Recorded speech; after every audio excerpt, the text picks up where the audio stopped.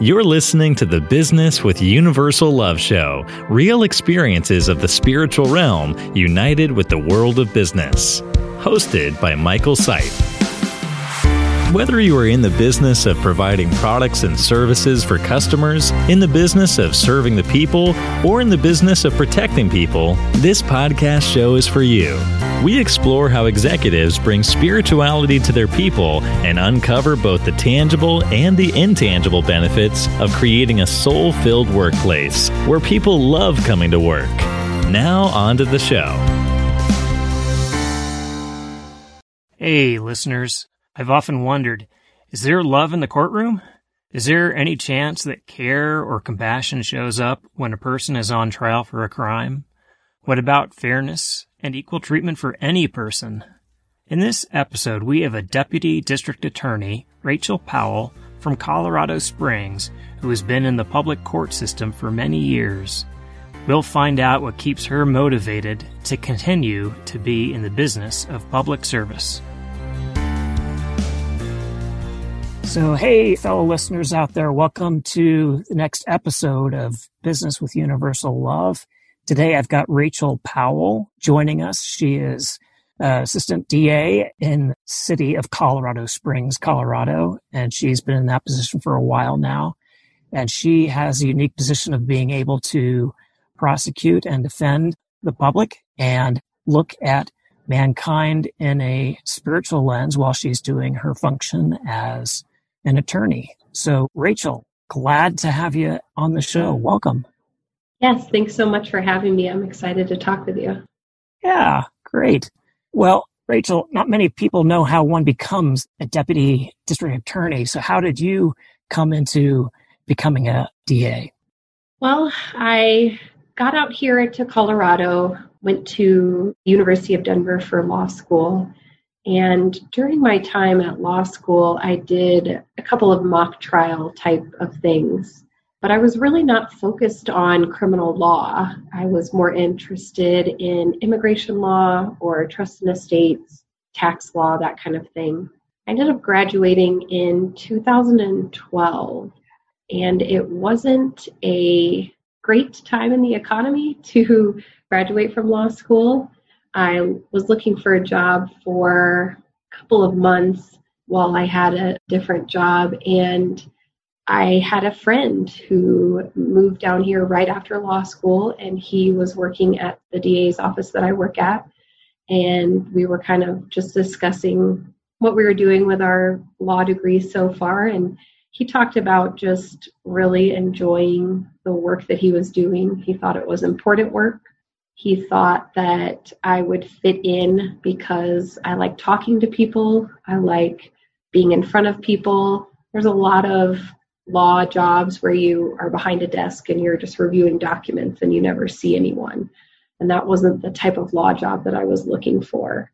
And so he called and said they're hiring, and I put my name in, and the rest is history, as they say. Yeah, hey, that's great. So you had a personal connection there, and what I find interesting is you had kind of a vision for what you thought you needed to do from maybe a logical or analytical approach with tax law or other things like estate and trust law. So when the idea of criminal law came along, how did that feel to you? I think it felt really good. I had spent the majority of my life doing my best to plan every step, where I was going to go to college and law school, and that I was going to go to law school. I knew that since I was in 8th grade. Wow. So it felt really nice to just be led there and for it to not be what I had planned, because I think it just made me know more that it was the right thing to do, especially at that time. I mean, I hope to continue this work. I don't know how long I will, but it's been 7 years now, and I wouldn't trade it for anything. Hey, that's great. That's some longevity there. What's typical for lawyers supporting a DA office for longevity? Definitely not like that. You kind of have two ends of the spectrum. You're either looking at somewhere between, a year and 3 years, all the way up to what they refer to as career prosecutors. And those people start there and retire from that office. You kind of have two ends of the spectrum, but it is looked at quite a bit as a good jumping off point for any other type of law career that you want. So you get so much experience in the courtroom, doing hearings, doing jury trials, that a lot of people start there and then move to other types of legal work. And so you don't see a lot of longevity unless somebody has made a decision to be a career prosecutor. Yeah, wow. So your 7 years has been a long time in some people's eyes because, as you said, they tend to go on and do other law practice work. So staying there has been for a reason for you. What would you say is your biggest reason for sticking around that long? I think I went into law school thinking that being a lawyer was a good career decision, and it allowed for a lot of growth financially and professionally. And that was kind of my focus. Once I was led to be a DA, I think I realized that what I wanted for my career was a lot more than just professional advancement or financial security. I wanted to feel like I was making a difference and that I was contributing to a purpose bigger than myself. And I found that at the DA's office. And a lot of people don't like lawyers, and they don't like them for a lot of reasons. But one of the reasons is they are expensive, and they seem to just kind of bicker back and forth and fight about things. And this job gives me the ability to operate in the legal field outside of those stereotypes. Yeah, that is a stereotype that's out there. And you've presented a picture where you're focused on a purpose, that higher purpose you talked about. And how true is it to you that you feel like you're serving the people by aligning to that higher purpose? I think that the only way to go about the day-to-day actions that I'm taking in my job is to not forget the reason that you're doing what you're doing. And so you can get wrapped up in paperwork, get wrapped up in discussions with a defense attorney that are either going well or not well. But at the end of the day, the reason that I do this job is to protect the community and to help and assist victims in getting whatever they feel is their sense of justice in a case that they have been victimized in. And so in my office, we are encouraged to spend that extra time with the victims, getting to know them and making sure that they're as involved as we can have them be. And that just contributes to making sure that you're doing everything, like I said, for the right reasons.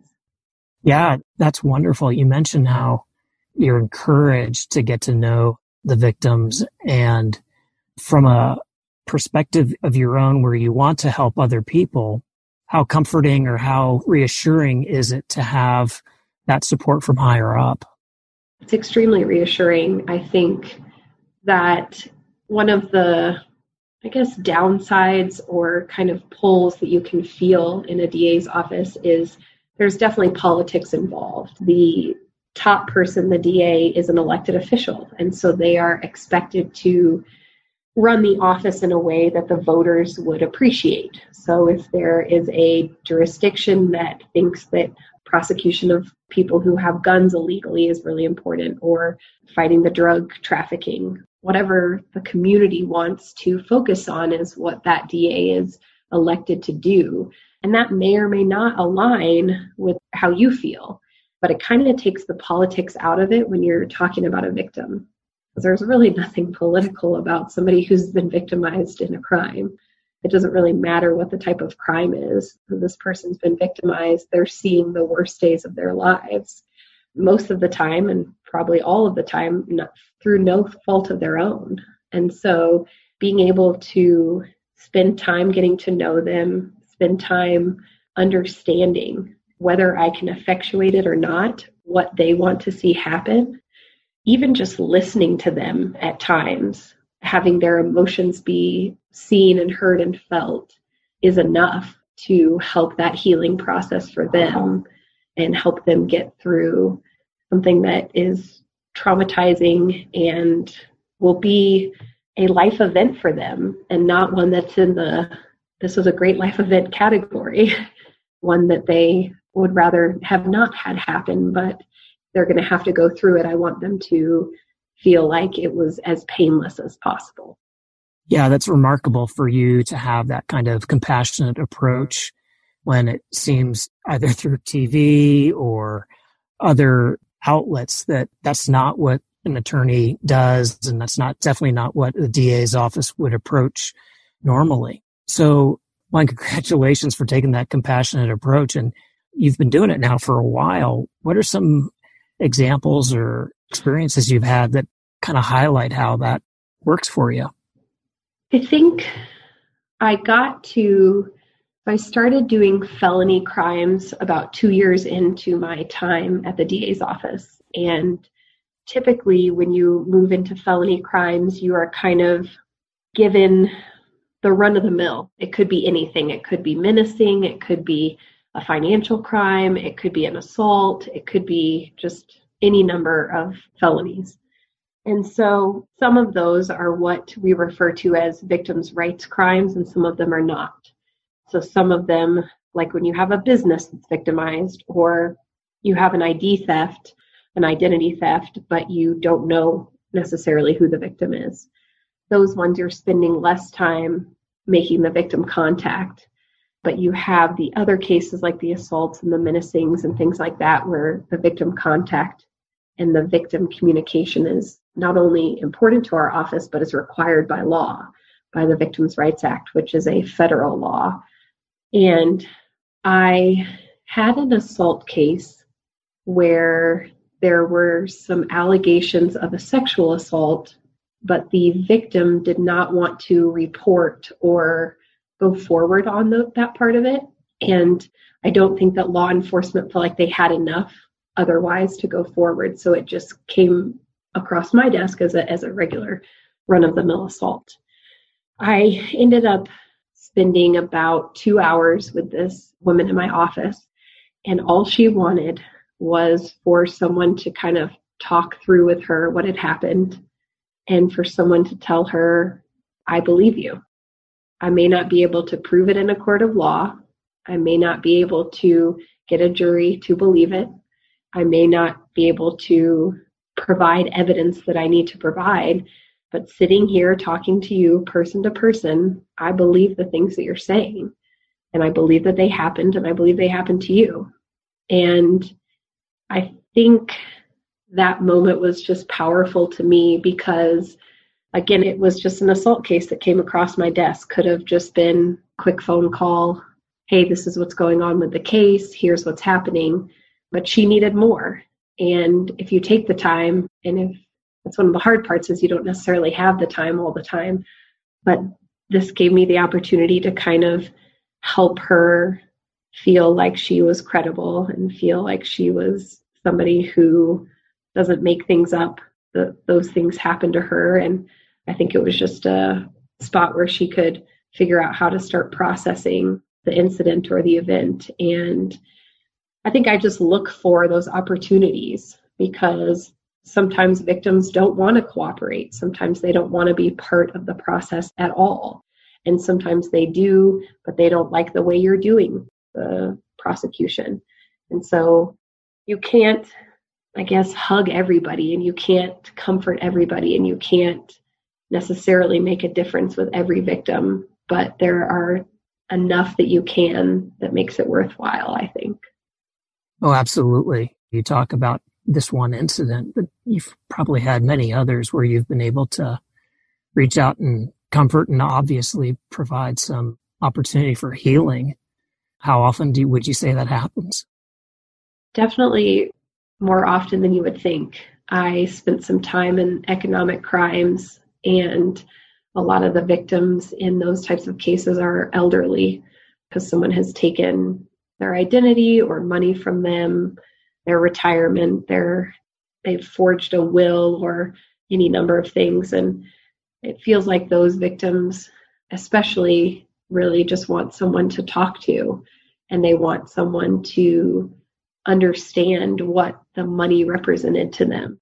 because it really isn't about the number to them. It's that it represented their financial security, not having to rely on family and being able to retire and remain retired the way that they wanted to. And so spending time in that unit for about 2 years felt like those contacts with victims became more and more important.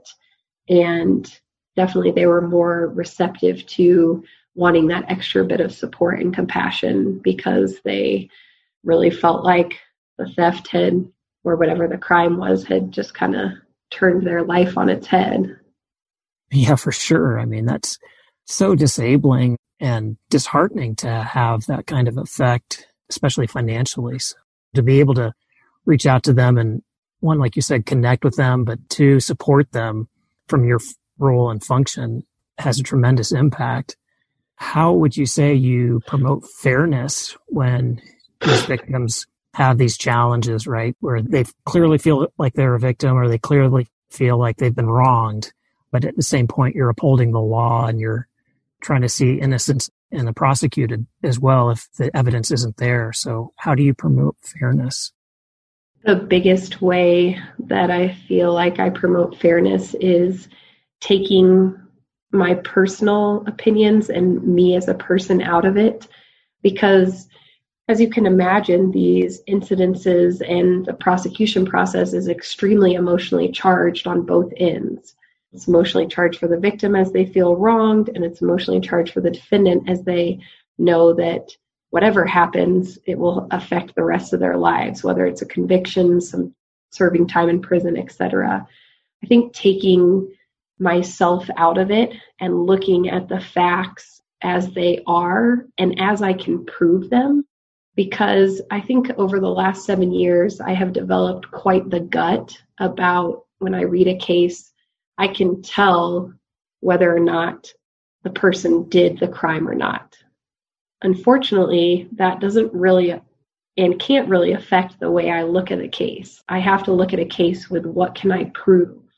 Because whether or not I think a person committed the crime is mostly irrelevant, almost completely irrelevant. And so I have to go to the victim and I really have to discuss with them. Well, I know you say X, Y, and Z happened, but what I can only prove Z. And then I have to think about what the case looks like in front of a jury. And then I have to think about what this case will do to the defendant and what it will do to their life. Especially with the economic crimes, part of making the victim whole is often what we refer to as restitution, or paying back the amount that was taken. And so I have to weigh things like, do I want them to go to prison and spend, let's say, 5 years there, but they don't get the opportunity to really pay back the victim during those 5 years because they're incarcerated? Or do you put them on probation for those 5 years so that they can continue to work and a portion of their paycheck or whatever goes to the victim to help make them whole again? So that's something that I think, especially with economic crimes, you're always balancing. But I really do think what's best about the DA's office is that if you're a criminal defense attorney, you are ethically required to zealously represent your client. Whether you believe them to be guilty, whether you think they're a good person or a bad person, whether you think what they did is the most terrible thing you've ever heard or not, you have to zealously represent them. A DA doesn't have clients. All my job is to promote justice and to protect the community. And so I'm not counting convictions. I'm not trying to get a certain number of convictions. That's not what it's about. It's about promoting that justice and fairness that you are referencing. And so because I have that kind of, it can be a semi-vague notion rather than a client, I'm able to kind of look at both sides and see what I believe will be fair based on what I can prove and based on what I think is best for making the victim whole. Yeah, that's great. That approach makes a lot of sense. And the perspective you gave of the defense attorney versus the prosecution side to uphold justice is a unique perspective. When you try to bring that approach into the courtroom, how do the judges respond to that kind of approach you take? I think they respond sometimes well and sometimes not. I find judges to overall be extremely compassionate, and they are uniquely situated, kind of like a prosecutor, in that they don't have a client. They are just kind of weighing both sides. And so they get to look at what I present and what the defense presents, and they just have to go with their highest sense of right. And I think it took me a little bit of time to not take personally when a judge didn't think that what I was arguing or presenting was the highest sense of right, and that they thought what the defense was presenting or arguing was the highest sense of right. It took me a long time to take the person out of that and just realize that what was happening is that the judge was deciding that justice looked different than what I thought justice looked like. And so once I kind of figured that out, it took all the pressure out of, I guess I would use the word winning or being successful in your argument, because I just had to learn that as I walked out of the courtroom, if I wasn't successful in my argument, it just meant that this judge saw justice in a different way, and they were just doing their highest sense of right, and that it wasn't personal to me.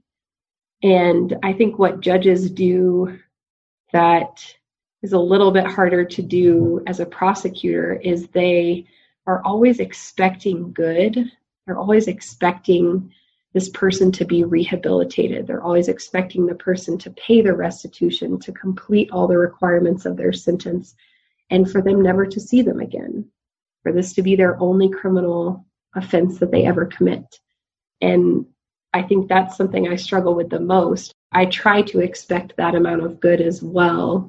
But when I see repeat offenders or I see people not be rehabilitated, that's one of the biggest struggles with seeing people come back after they promised, you'll never see me again, this was just a mistake, etc., those types of things. But I do think judges are really good at expecting that good and sentencing with that in mind.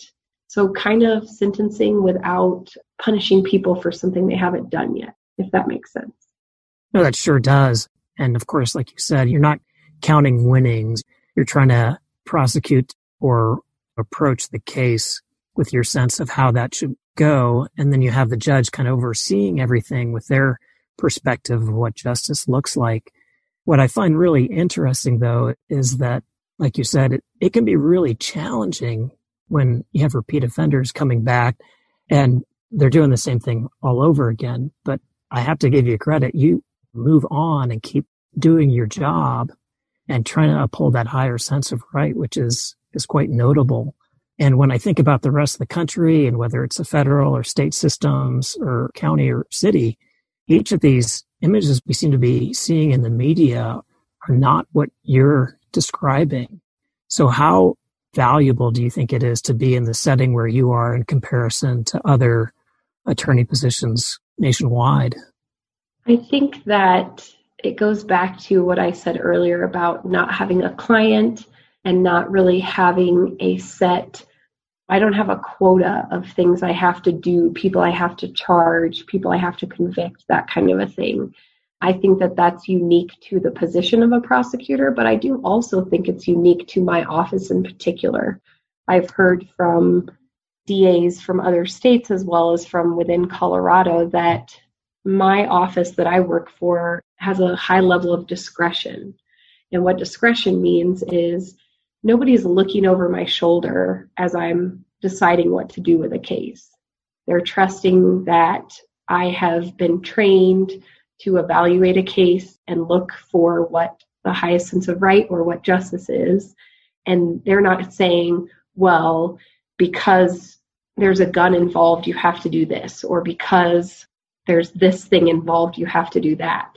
They're just saying, do what you think is right with these cases. And that is, it's extremely helpful because it takes away just the idea that there is a quota or the idea that other people's political leanings or their feelings about guns or drugs or whatever the case may be, domestic violence, which can be sexual assault and whether to believe a victim or not, like all of those political topics just don't come into play, because the question to me is, what do I have in front of me? What can I prove? Because sometimes I have stuff in front of me that maybe isn't admissible in court. I have a statement that I just can't get in, or I have a document that I just can't show to the jury for some statutory reason. The rules of evidence keep it out. I have to consider that, and then from there, decide what the highest sense of justice is, and just really reaching for that. I was talking to a coworker of mine, and what I like too is, I know it's always been this way, but it is increasingly this way with how electronic we are. So everything, police reports, photos, everything comes to us electronically. Everything's done on the computer. It's rare that you have a piece of paper in front of you. And with that, the only thing that I'm getting when I am evaluating a case for first filing charges and then prosecution, I get somebody's name, I get their date of birth, and I get their social security number, which is typically redacted. That's not something I'm looking at. But I don't get their age. I don't get where they live in town. I don't get their race. I don't get any of those details. And what's just comforting about that is that, those never mattered to me to begin with. But even if there was some sort of subconscious thing, that's not even something I'm looking at. I literally am looking at, here's your name, here's your date of birth, which I guess I could compute the age from the date of birth. And then here are the facts that the police officer is providing me. And then from there, I'm able to either corroborate those facts with the photos that I have, the video that I have, other police reports, or not. And so I really just like that part of my job, is that those facts and the things that are really in the media right now, and it seems like what people are focusing on is only prosecuting people of a certain race, only prosecuting people of a certain socioeconomic class. Just the way that I get cases, the way that they come across my desk doesn't even include that information. Yeah, that's wonderful, Rachel. The idea that mankind is created spiritual and they're each unique, but that they don't have to be bend into a particular demographic like you talked about, means that when you're able to come into the courtroom and proceed with the case, you're able to be impartial, bring that fairness. And it seems like it's much more likely that justice will be upheld and that there isn't a motive or there isn't an agenda, and that truth will reign in that kind of environment. How true does that seem? It seems true in my experience. I think that the example I gave earlier about how my sense of justice or my highest sense of right maybe wasn't adopted or shared by a judge that I'm in front of, that happens with juries as well, is that my idea of what the truth is and my idea of what justice is doesn't necessarily get reflected in a jury verdict. And for me, it took a little bit of time, but once I realized that that was why the justice system is set up the way that it is there's all types of personalities, all types of perspectives, and that's why people are tried by a jury of their peers, because they're able to parse out what they believe that truth to be without any outcome. They don't care the outcome of the case. They're impartial. They just are sitting as a juror in a random case because they got the juror summons in the mail. And I think that just lends itself to the truth always winning, or the truth always being the outcome, whether it's the truth that I believe occurred on the date of the crime or not. Yeah, absolutely. So this has been fascinating, Rachel, to hear your perspective, and not many people often get that when they think about business. And you talked about the business of protecting the law and protecting the courtroom environment and upholding that higher sense of what the law is. So what would you say, or any other things you'd want to add about bringing spiritual qualities or your views to the work you do? I think the biggest qualities that I feel like come out within this particular type of work is the compassion for victims, and at times even compassion for the defendants. The just feeling of doing this work for a bigger purpose and a higher purpose that isn't about myself. It isn't about the money in prosecution. It isn't about the number of convictions. It isn't about the number of cases even. It's just about that higher purpose of protection and that higher purpose of justice and truth. And the last thing I would say is that I'm a hard worker and I really like to evaluate my effort. Am I putting in the right effort? Is it enough effort?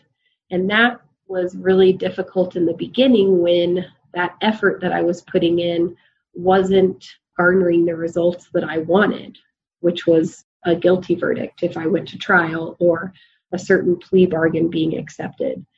And so once I realized that I needed to kind of measure my effort within the process itself and not necessarily in the outcome, that's when I think it just got to be so impersonal and so much about the work that I do rather than me as a person. I think it's hard because every other part of life, your effort is kind of measured by the outcome or by the success that you have. If you're running a race, did you get first? If you're trying to get a promotion, the outcome is whether or not you got the promotion instead of the effort you put in to even be considered for the promotion. And so it took me quite a bit of mindset shifting to realize that if I measure my effort throughout the process and know that I did the very best I could prosecuting the case and do the very best I can for the victim and for the sense of justice that I'm pursuing, and that's all that really matters. And once I made that transition, I think it became just not about me at all. I mean it in a great way. I feel like just a kind of a cog or just a part in the whole process. And I like that feeling. Then it just feels like it's not about my personal qualities or my personal opinions. It's just about that sense of justice. Yeah, I think that's very well said, to be able to look past the results and actually to see that you're, as you said, a cog in the wheel that's making the system work well and work like it should. And you rest in that you did your best and that you offered what you could without that personal attachment. So very interesting and very fascinating what you shared. Any final words? Oh, I don't think so. Okay. All right. Well, Rachel, thank you very much for being on the show today. It's been a real pleasure, and wish you the best in your career and continue doing what you are doing. The world needs the work that you do. It is vitally needed. So I laud your work. Thanks for being on the show. Thanks so much for having me. Hey, everyone. I hope you enjoyed the show and feel uplifted knowing that people are still trying to uphold fairness, which is a quality of unconditional love. As I've said before, agape love is expressed in many ways, even when one is on trial. Isn't that great?